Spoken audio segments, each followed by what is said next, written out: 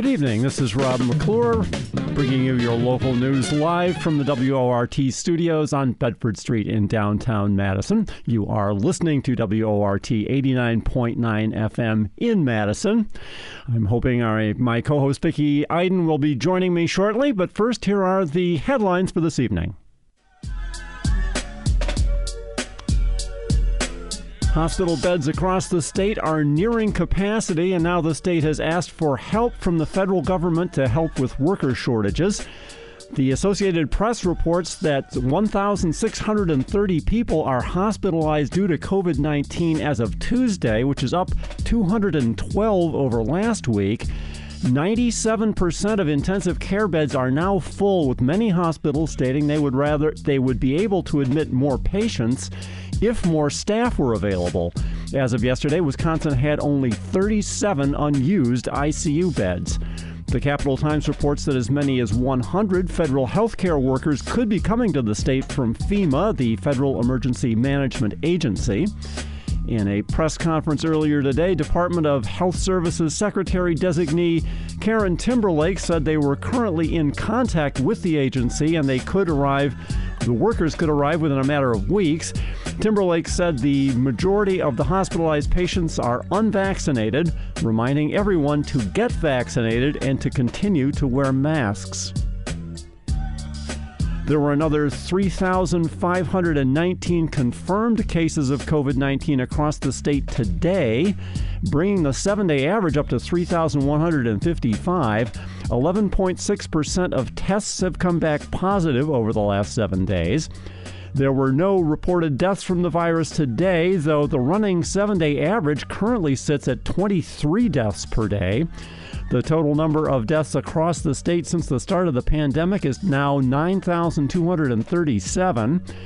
59.2% of people in Wisconsin have now received at least one dose of the COVID-19 vaccine, with 56.3% having completed all doses.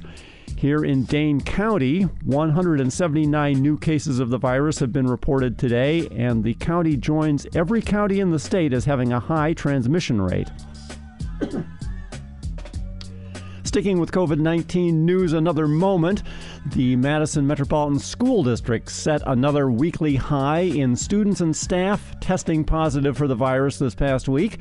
The Capital Times reports that there were 130 positive cases of the virus last week, with 706 people considered to be in close contact with someone with the virus. This is now the 5th straight week of growth in COVID cases in the school district. So far, there have been 897 confirmed cases of the virus this semester, with 153 of those cases occurring over the last 14 days. Cats around Madison will now be a bit safer, though perhaps not our chairs and couches. Last night, the Madison Common Council unanimously approved a ban on declawing of cats within the city. The ordinance was first introduced in September and drew support from groups far and wide, from the Madison Cat Project to the Humane Society of the United States. The legislation was introduced by Alder Lindsay Lemmer, who called declawing cats a cruel, outdated, and inhumane practice. Declawing is illegal in several countries, such as Germany and the United Kingdom, as well as several cities closer to home, such as Los Angeles and St. Louis. Also last night at the Common Council meeting, a green light for new luxury student housing project, the Wisconsin State Journal reports. The building, which will be built on the 300 block of State Street, will hold 386 units in 10 stories, with 100 beds reserved for low-income UW-Madison students. The building, dubbed Olive Madison, is being built by Chicago-based Core Spaces, who built the Hub and the James, two other large luxury student housing projects in Madison. Opponents of the project, including Alders Juliana Bennett and Nikki Conklin and Jill Curry, say the project could harm students by driving up all rental prices in the surrounding area. Construction on Olive Madison is anticipated to begin in spring of 2022. The Madison Common Council voted last night to continue to meet virtually until at least May, late May, in fact, of next year. That's according to the Capital Times. This comes at the chagrin of Madison Mayor Satya Rhodes Conway, who says that having virtual meetings for this long has been incredibly detrimental to the functioning of the council. Although the vote to stay virtual was partly due to rising COVID cases, Alder Grant Foster says that moving to in-person meetings would also be a big loss to the public to lose their opportunity to participate virtually. The original motion put before the council called for them to meet virtually until February 1st of 2022. A power outage on Madison's southwest side left 2,000 customers without power last night. WKOW reports that the outage began around 8 p.m. and left people without power for about 2 hours. The power outage occurred as the city experienced freezing temperatures, with Truax Field on the city's east side recording temperatures in the low 20s during that period. And those are the headlines. Now on to the rest of the day's top stories. Pardon me. When incarcerated people in Wisconsin need to make a phone call, they are charged fees that can vary dramatically across the state, with some calls costing more than $5 a minute. A new bill seeks to standardize the amount that counties are able to charge for access to phones in prisons. WORT producer Nate Wegehaupt has the story. Today, lawmakers put forward a pair of bills to standardize how much incarcerated folks can be charged for phone calls. Current state law does not cap how much prisons, or the companies they contract with, can charge for phone calls. According to research by the Appleton Post-Crescent and the Prison Policy Initiative, the rate for a 15-minute phone call varies drastically across the state. In state prisons, it costs 90 cents for 15 minutes. But in county jails across Wisconsin, that same phone call could cost much more, $9.90 in the Greene County Jail or $14.77 in the Polk County Jail. The bills are put forward by a group of 10 Democratic lawmakers, including Madison area Representatives Sandra Balde, Francesca Hong, Sheila Stubbs, and Madison Senator Melissa Agard. And the legislation would prohibit state and county jails from entering into contracts for telecommunication services that charge above what major national prepaid wireless telephone providers would charge their customers. The FCC currently has limits of 14 cents per minute maximum for interstate calls, which is well below what many Wisconsin prisons currently charge. The three companies that currently contract with county jails are Securus, GTL, and ICS Solutions, who is also the provider for the state prisons. According to publicly available data, at least two of those companies saw growth in profits in 2020. In a press conference earlier today, Senator LaTanya Johnson of Milwaukee said that the bills are about fairness for more than just the incarcerated individuals. As of December 3rd, 2021, Wisconsin had 20,088 inmates serving time behind bars. However, those behind bars are not the only ones serving time.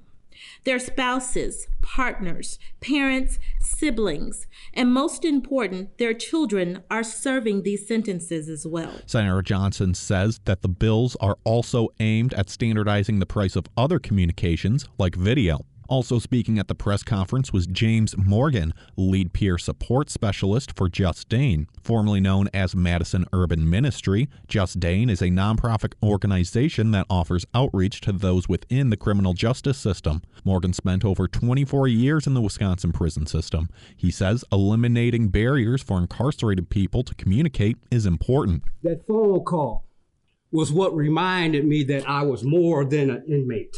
It reminded me that I was father, that I was brother, that I was grandson, okay, that I was needed and that I was necessary to be able to come home and be a part of the family, to actually step into the role that was created for me as a human being, to be able to guide and direct my children and my other family members, to be there to protect them in ways that I could, okay? And at the same time, figure out how to redirect my life. The lawmakers also say that, like with most elements of the criminal legal system, the issue has disparate effects for children of color, and emphasize the importance of a child's communication with incarcerated parents. Senator Agard said that the bills would level the playing field and help incarcerated people live normal lives once they are released. We know that there is a roughly 34% increase of people when they can't stay in touch with their friends and families, of being able to be successful. Yeah, and we know that the high and constant cost of communicating with loved ones is a barrier. It puts a strain emotionally as well as financially on people's lives.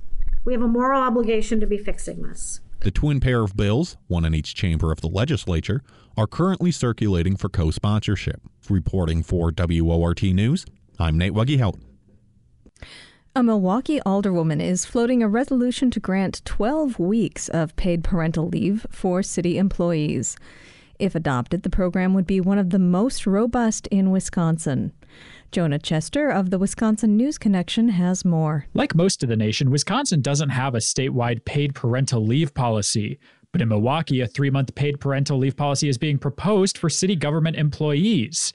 The city of Milwaukee doesn't currently offer paid parental leave for its workers.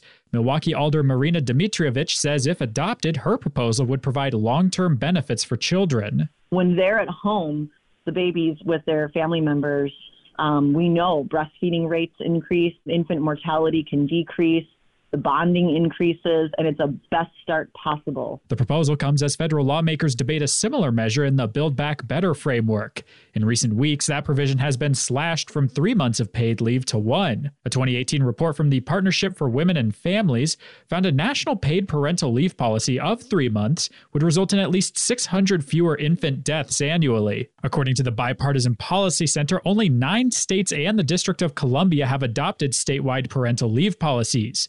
Dmitrievich says her proposal could make Milwaukee's one of the most generous such programs in Wisconsin. We know there's employee and labor shortages across the nation, and I think this will make a great place for talent and recruitment and diversity and inclusion. Jennifer Morales with the organization Family Values at Work says activists have been pushing to expand paid parental leave in the state for decades. She notes Wisconsin was a leader in establishing unpaid parental leave in the 1990s. Families need this. We need this for our health. We need this for our economic stability and to end poverty, and so many great benefits for families. The 3-month proposal was introduced to Milwaukee City Council last month. It's making its way through the committee process and is expected to be before the city's Finance Committee in January. For the Wisconsin News Connection, I'm Jonah Chester. Find our 8 trust indicators to support transparency and accuracy at publicnewsservice.org.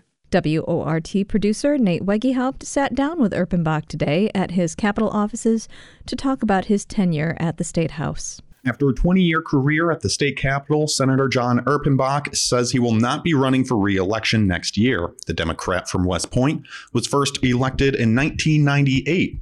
I'm here with Senator Erpenbach at the state capitol to reflect on his time in office. Senator Erpenbach, thank you for taking the time to talk with me today. Sure, and please call me John. John, all right, yes. Yeah, it'll help you save tape. There we go, yeah, save a little bit of time. Yeah. So what made you decide not to run again? It wasn't anything in particular other than the fact that I started thinking that I don't know if I necessarily want to do this anymore after 24 years when my term is up. And the second you start thinking about it is probably a pretty good indicator to yourself that maybe you should get out.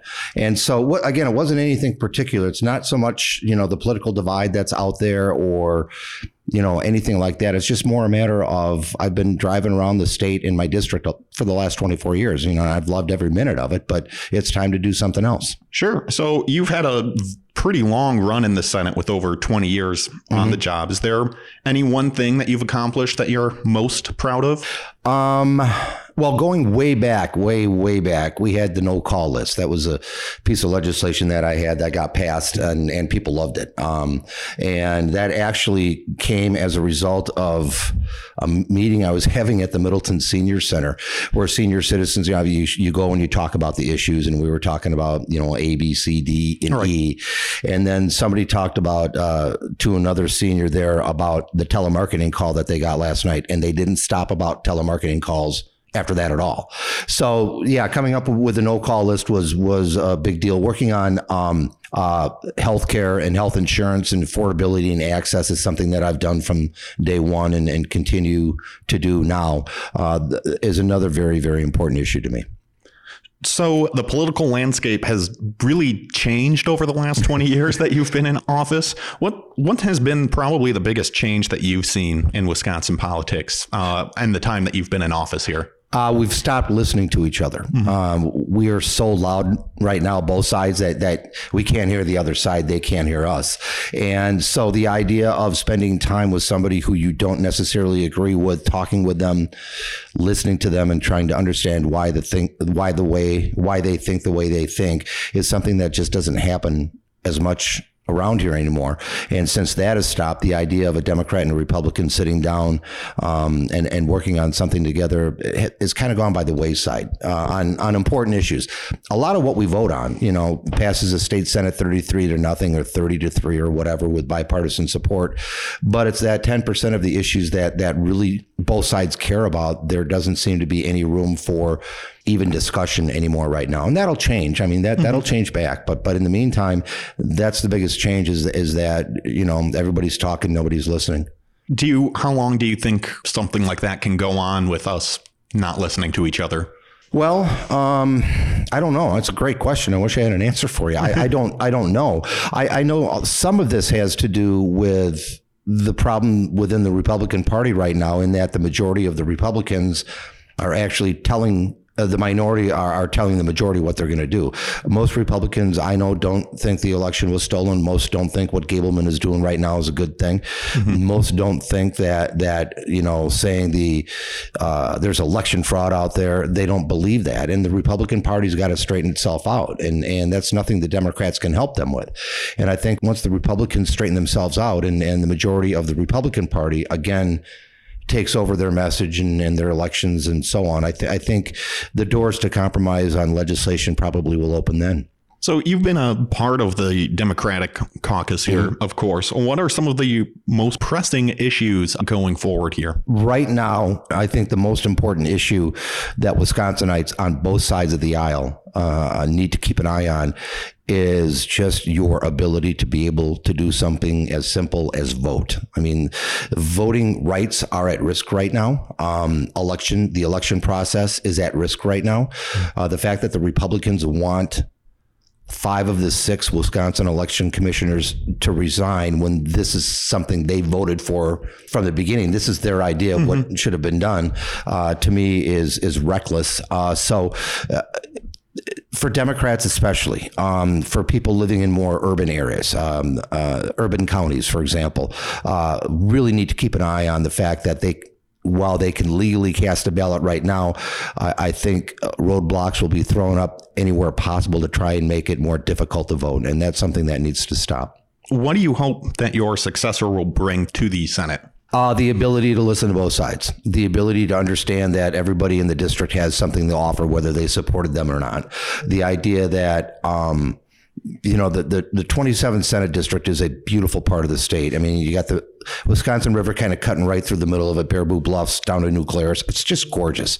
But there are equally differing opinions on a lot of things. And so anybody who's going to be successful at this and really serve the constituents, not only who voted for that person, but also didn't vote for that person, it needs to have the ability to be able to sort through issues, listen to people you don't agree with, and try and do the best job you possibly can do. Now that you're not going to be running for re-election, what's next for John Erpenbach? Will you be going back to full-time shuttle driver? Yeah, there you go at the Marriott. I love that job, by the way. So I don't know. I mean, I never, when I made the decision not to run, my first thought was not, oh my God, what's next? Because I don't know. I mean, I still want to finish out the term if I can. I've got a year left and work to do here at the Capitol.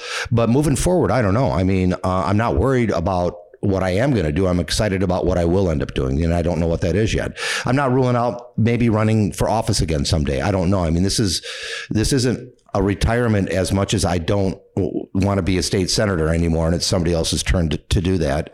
But I'm excited about what's out there, whatever that might be. So, John, that's all the questions that I have for you. Do you have any final thoughts on the current political landscape or the future of Wisconsin here? Well, to your Democratic and Republican listeners, both sides, the legislature can do a better job and has to do a better job. Legislators shouldn't worry about making sure they get 50.1% of the vote, and then that means they have a mandate to do everything. The legislature can do a better job in working with the governor even, and I would expect that your listeners on both sides of the aisle should expect that from them. All right, great. John, thank you again for talking with me today. It's been a pleasure to catch up with you again. All right, great. Good to see you. Yes, good to see you, John.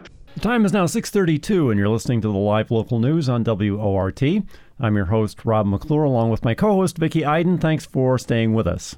What is sound art, and how can it be created collaboratively? On this edition of Artful Encounters, feature contributor Gabrielle Javier Cerulli joins UW Whitewater professor Nick Huang in discussing this relatively new art form. Hello, I'm Gabrielle Javier Cerulli with Artful Encounters. Today we will explore sound art. I'm Nick Huang, and I'm a composer and sound artist. I currently teach at the University of Whitewater, and as a sound artist, that I normally am working with sound or making art about sound. And a lot of the things that I like to do is to create collaborative, interactive experiences, and sometimes that involves maybe people playing some type of game or interacting with a physical structure, being in some type of environment that takes them out of their day-to-day and something that produces sound or has them working together to create sound. Gotcha. I've created an environment not long ago where people would walk into this cave-like environment where they couldn't see, and they had to use this glowing orb to guide themselves through the space. And embedded in the space are sensors that are looking for light. So as they approach different areas, there was sound that reacted to them. And I tried to get the sense that this cave environment was alive. It was alive, and it was like aware of them. So as they approached different areas to help them see what they were doing, the space reacted to their presence. So it's kind of like what you're talking about with Gleam. Yeah, it's interesting. So, when people think of the creative arts, they're thinking visual, music, movement, theater. How did you what was your background to get to this point of calling yourself a sound artist versus a musician? Like, did you go to school for music? I did. All my degrees are in music composition, and I didn't really get to explore like the idea of sound art until grad school, where I did some of it for theater. But then when I started to work with different types of objects and programming, like taking maybe a block or a game controller and taking that data that it could give you and tying it into different sounds where people could pick this thing up and then move it around, maybe explore, or having things embedded into the walls of things. Did it open up my eyes to the possibility of making sound art with those types of devices? You can visit my website, and I have a number of videos that show some of the work that I've done. Currently, I don't have anything in Dane County.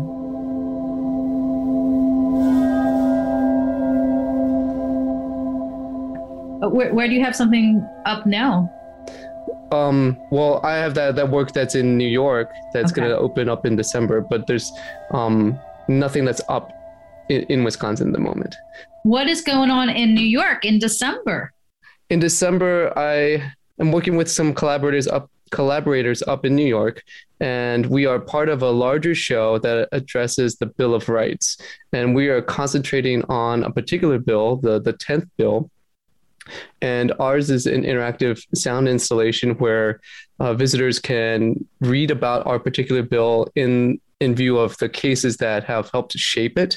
And they'll be able to see these tablets that are surrounding a column. And on this column are speakers and objects that move and react to the participants voting on whether they agree with the historical cases that have shaped it. And so depending on how you vote, the objects will react with sound and light Wow, that's really cool. It often sounds like it is, your sound art is often interactive.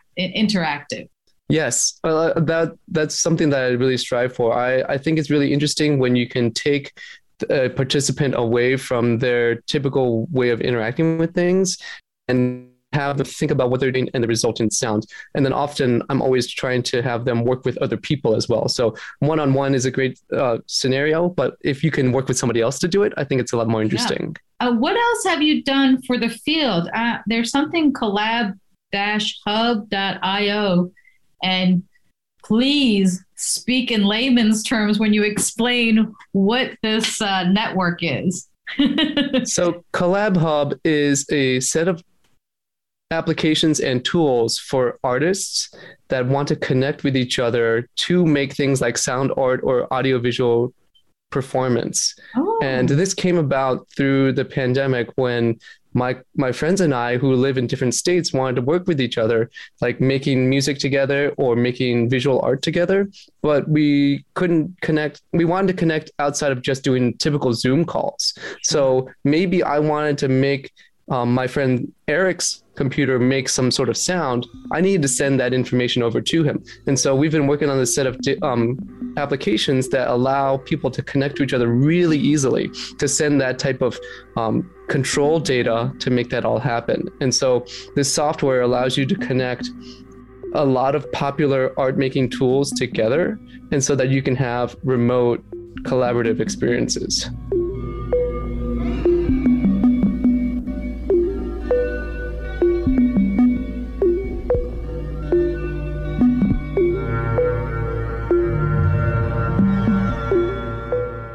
Is it in use now? And like, how many users are on it? Is it freeware? Like, can you explain if people want to get involved with it?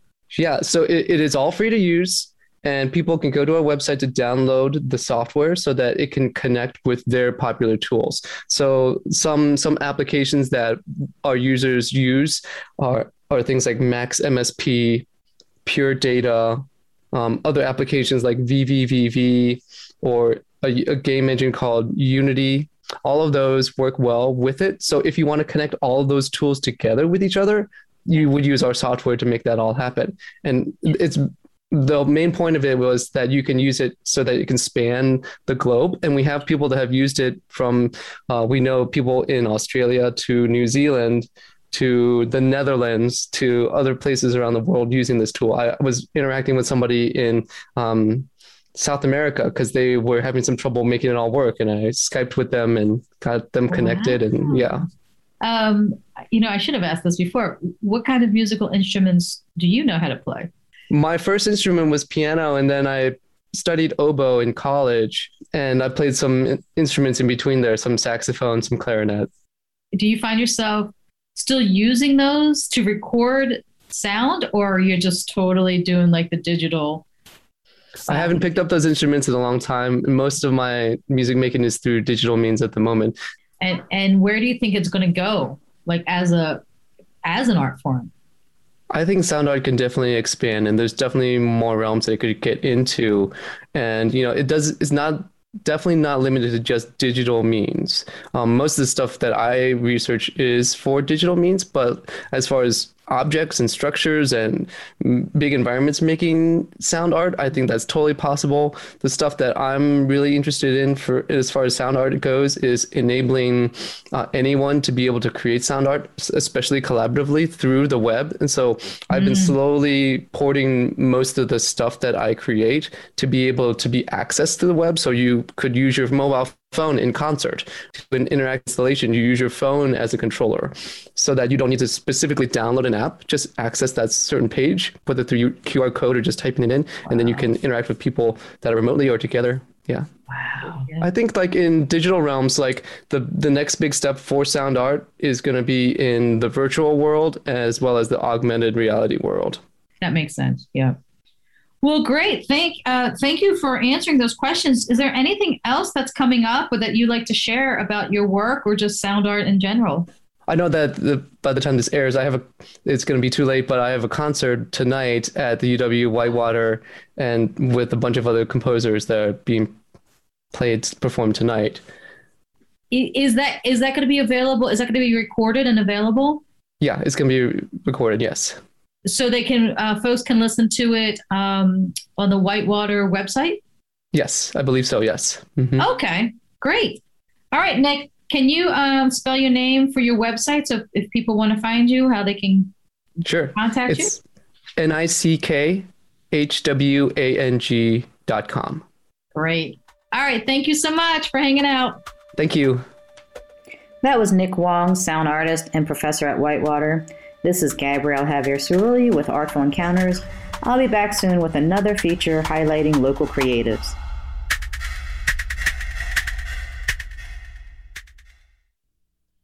And it's time now for the most comprehensive weather report on the airwaves with WORT weather guru, Rob McClure. Well, it was a bit of a struggle to clear the clouds out today, but we did manage to get skies mostly empty by the late afternoon hours, so we could watch the earliest sunset of the year. That occurred at 4:24 and 16 seconds this afternoon. The sunset will actually remain unchanged in its timing through tomorrow before it starts to get later again. Pardon me. While we couldn't quite muster enough snow to whiten the ground yesterday, we did manage to drop to 6 degrees in the hours before sunrise, with incoming Arctic air holding its chill as it came in over snow-covered ground to our north.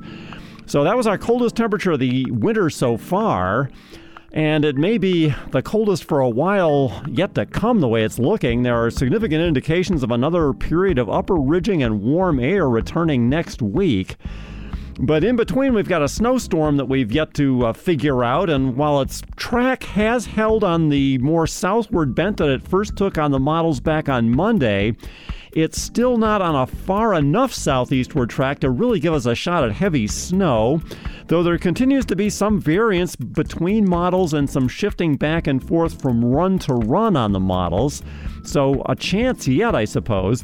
The clustering of prospective tracks so far takes the surface circulation with the storm from about eastern Kansas Friday morning to Keokuk, Iowa by evening, and then up to around Kenosha by early Saturday morning. Provided that track doesn't shift any further back north, and you'll have to cross your fingers on that score, the temperature profiles at Madison look to stay right around freezing from the ground up to through the first mile or so of the atmosphere. That would hopefully keep the precipitation as snow as it comes down, though areas to the south and east are almost certain to mix with a fair amount of rain. Upward motion through the saturated part of the air column looks best from about mid-afternoon on Friday through early evening, but the ingress of the upper jet from the west and southwest as it curls into the storm later that evening and the overnight period may dry out enough of the air column aloft to stanch more active precipitation at that time. But it would also be around that time that colder air would be on its way in from the north, so if temperatures do err just a little on the warm side, as the National Weather Service is currently anticipating in its gridded forecast for that period, a brief snow overnight may be all we get from this storm besides a rainy mix through most of Friday. In any case, areas well to the north and west of Madison, say up in Sauk and Columbia counties, are fairly likely to see a decent snow from this and may eventually be included in the winter storm watch that's currently flying for counties just north and west from there. Cold air is quite limited on the backside of this storm, so while we'll cool modestly for the day Saturday, backing winds and warmer temperatures will be back at us before the weekend closes out, staying in place then, the way it's looking, through much of next week, possibly longer than that. But back to the forecast for tonight, high clouds are already starting to stream overhead ahead of a system that's going to be passing to our north tomorrow, so skies should generally thicken as we go forward through the night from here, with temperatures holding steady in the low 20s for a while before beginning to rise as southeasterly winds start to come up to about 8 to 12 miles per hour by dawn. Clouds may thicken downward enough for some light snow as we go into and through the morning hours tomorrow. Perhaps this round will have a little more success than yesterday's round did. Temperatures will increase to the upper 30s on south-southeasterly winds up at 10 to 17 miles per hour. Skies might lift or possibly break a little bit in the afternoon. I'm not too sanguine about that. Skies will remain mostly cloudy as we go overnight with a low temperature in the upper 20s. Friday, clouds will thicken through the morning hours with light snow or rain or perhaps a mix, depending upon the track of this storm, starting up in the early to mid-afternoon hours and then continuing through the evening. I'm guessing that areas towards the Wisconsin River and north from there will see most of the accumulating snow, but unless there's an obvious track change with the storm, areas from Madison to the south and east will get too much mixing with rain to stack up much snow. Northerly winds early Friday will veer easterly and increase about 10 to 17 miles per hour, backing more northerly then again and coming down for a while overnight. Saturday, stronger west-northwesterly winds up at 12 to 20 miles per hour will hold us in the low 30s as skies clear through the day. We'll be down in the low and mid-20s overnight, but winds will already be backing south and west, so the temperatures again may come up later in the night. Those winds will take us back towards 40 on the day Sunday. At the station down here on Bedford Street, the current temperature is 23 degrees. The dew point temperature is 14. Passing mid-level clouds up at about 15,000 feet. Winds are out of the east, currently at 5 miles per hour. The barometer holding fairly steady over the past several hours. It's now at 29.99 inches of mercury.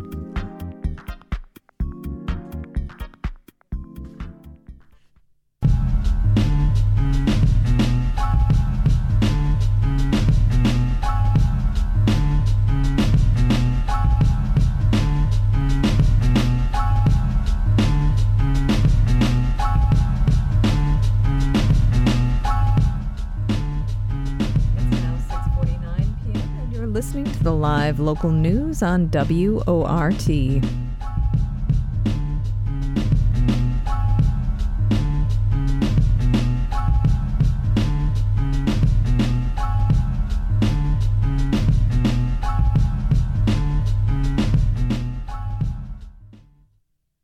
We go now to December 10th, 1967, and a local tragedy which stunned music lovers around the world. Here's Stu Levitan with this week's Madison in the 60s. All these come on.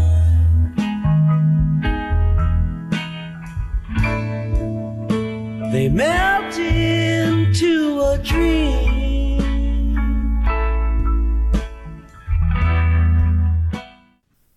Madison in the 60s, December 10th, 1967. The death of Otis Redding. Otis Redding was one of the breakout stars at the Monterey Pop Festival in June, blowing minds with powerful performances of songs like Shout, Try a Little Tenderness, and the song he wrote, which Aretha Franklin made into a huge hit, Respect. In October, he dethroned Elvis Presley as the year's top male vocalist in a poll by the British music magazine Melody Maker. Now he's coming to Madison for his first Wisconsin appearance. 2 shows on Sunday, December 10th at The Factory, Ken Adamany's new night spot at 315 West Gorham Street. The dynamic King of the Soul Singers has appearances coming up on the Ed Sullivan and Johnny Carson shows. There's a duet album with Aretha Franklin in the works, and he's about to take a Christmas trip to Vietnam to entertain the troops. But tonight, 2 shows in the 1,500-person capacity Factory, where his contract is for $3,000 and another $1,750 if both shows sell out. The early show doesn't, but it looks like the 9 o'clock show will. Tickets, $3 at Discount Records, $3.50 at the door. Opening act is a band Adamany manages from Rockford called the Grim Reapers, featuring guitarist Rick Nielsen and Tom Peterson on bass. Redding is flying up from Saturday night shows in Cleveland in the well-used green and white Beechcraft 18 airplane he had just bought for $78,000. The godfather of soul himself, James Brown, had told him the twin 450 engines weren't big enough to carry Redding and his party of 7 fellow Georgians. his 5-man backing band, the Bar-Kays, a teenage assistant, and pilot Richard Frazier. But it's Redding's pride and joy. It's raining so heavily in Cleveland on December 10th that some flights are grounded, but Otis doesn't want to disappoint his fans, so it's wheels up. The weather's a bit better in south-central Wisconsin, but there's still a damp drizzle and heavy fog, ceiling only about 100 feet. Frazier knows he'll need to make an instrument landing because of a low ceiling and poor visibility, so the Georgian sets the plane to autopilot and doesn't realize that ice is building up on the frame. Redding is in the co-pilot seat, probably asleep. Bernard Reese, president of the Gardner Baking Company, is outside at his lakeside house on Monona's Toniwatha Trail. He hears the plane and thinks the motors sound like they're laboring. At 3:25 p.m., the plane is 4 miles south of the airport, about 1,200 feet above the lake. Frazier gets clearance and lowers the landing gear. Suddenly, with no call of distress, the plane sputters and stalls and falls into the wintry water. The National Transportation Safety Board later lists the cause as miscellaneous, undetermined. Reese watches in horror and races inside to call police. Then he and neighbor Chris Dickert go out in his boat to help. It's Dickert who notices something gray and shiny bobbing in the water. Otis's attaché case. Police divers get there in a hurry, but are only able to make one rescue, trumpeter Ben Cawley of the backing band Bar-Kays. The others are all dead. It's difficult and dangerous work recovering the bodies. Otis isn't found until Monday. One of the most dynamic performers of his day died still strapped into his seat. Some magazines actually published a macabre photo attesting to that tragic irony. About 4:30, police call Adamany at the factory and ask him to send someone down to identify the bodies. Police later report that the attaché case contained about $4,000 in cash, part of the payments for the show in Cleveland and a fraternity dance at Vanderbilt. But neither case nor cash are returned to Redding's widow Zelma or his father when they come to Madison to bring Otis home. Record company executive Phil Walden and road manager Twiggs Lydon are able, however, to get coroner Clyde Chamberlain to overlook the small bag of marijuana found in Redding's pocket. It's getting close to the 6:30 showtime, and the chilled crowd is waiting impatiently outside. It falls to Gary Karp, keyboard player with the White Trash Blues Band, to go to the club's second-floor window to announce the show's been canceled. At first, many are suspicious and start to boo. In the era of music should be free, they quickly conclude Otis had never really been booked at all. Karp repeats the awful news, and the terrible reality sets in. A stunned silence falls over the crowd. It's not quite 2 months since the campus riot between police and protesters over recruiting by the Dow Chemical Company, and the cops worry what might happen. They ask Adamany to open the club so people can focus on music rather than grief and anger. Adamany gets a Milwaukee R&B band, Lee Brown and the Cheaters, and lets the crowd in for free. Before leaving his home in Macon, Georgia on the shore tour, Redding had completed the vocal on a softer, contemplative song written on a houseboat in Sausalito shortly after Monterey. Stax Records Vice President Al Bell worries about its marketability, but Otis trusts his own artistic instinct. "This is my first million seller right here," he says on December 6th. Otis Underestimated. Released January 8, 1968, Sittin' on the Dock of the Bay tops both the R&B and pop charts, wins 2 Grammy Awards, and sells about 4 million copies. Grim Reaper musicians Nielsen and Peterson later formed the band Cheap Trick, which is inducted into the Rock and Roll Hall of Fame in 2016, 27 years after Otis Redding. And that's this week's Madison in the 60s. For your award-winning, vaccine-taking, mask-wearing, anniversary-commemorating, listener-supported WRT News Team, I'm Stu Levitan.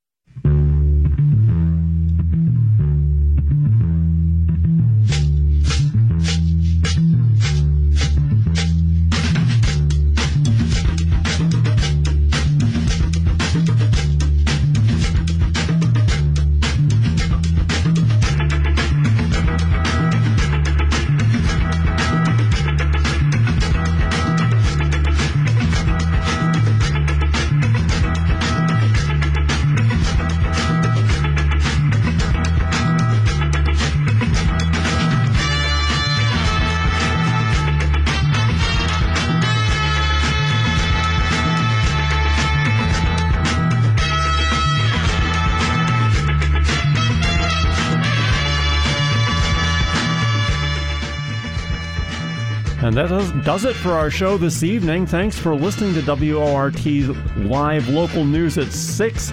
Special thanks to feature contributors Gabrielle Javier Cerulli and Stu Levitan.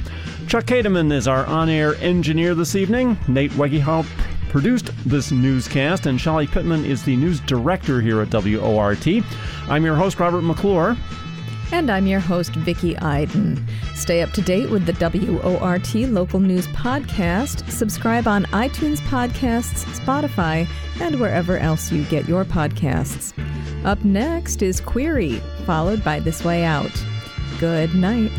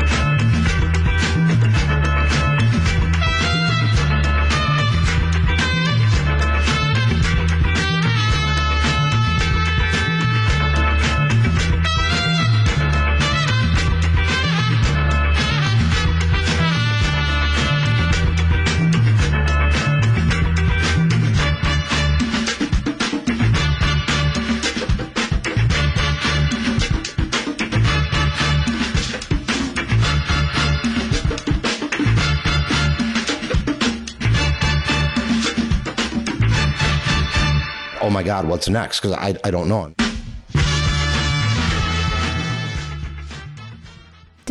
WORT Madison.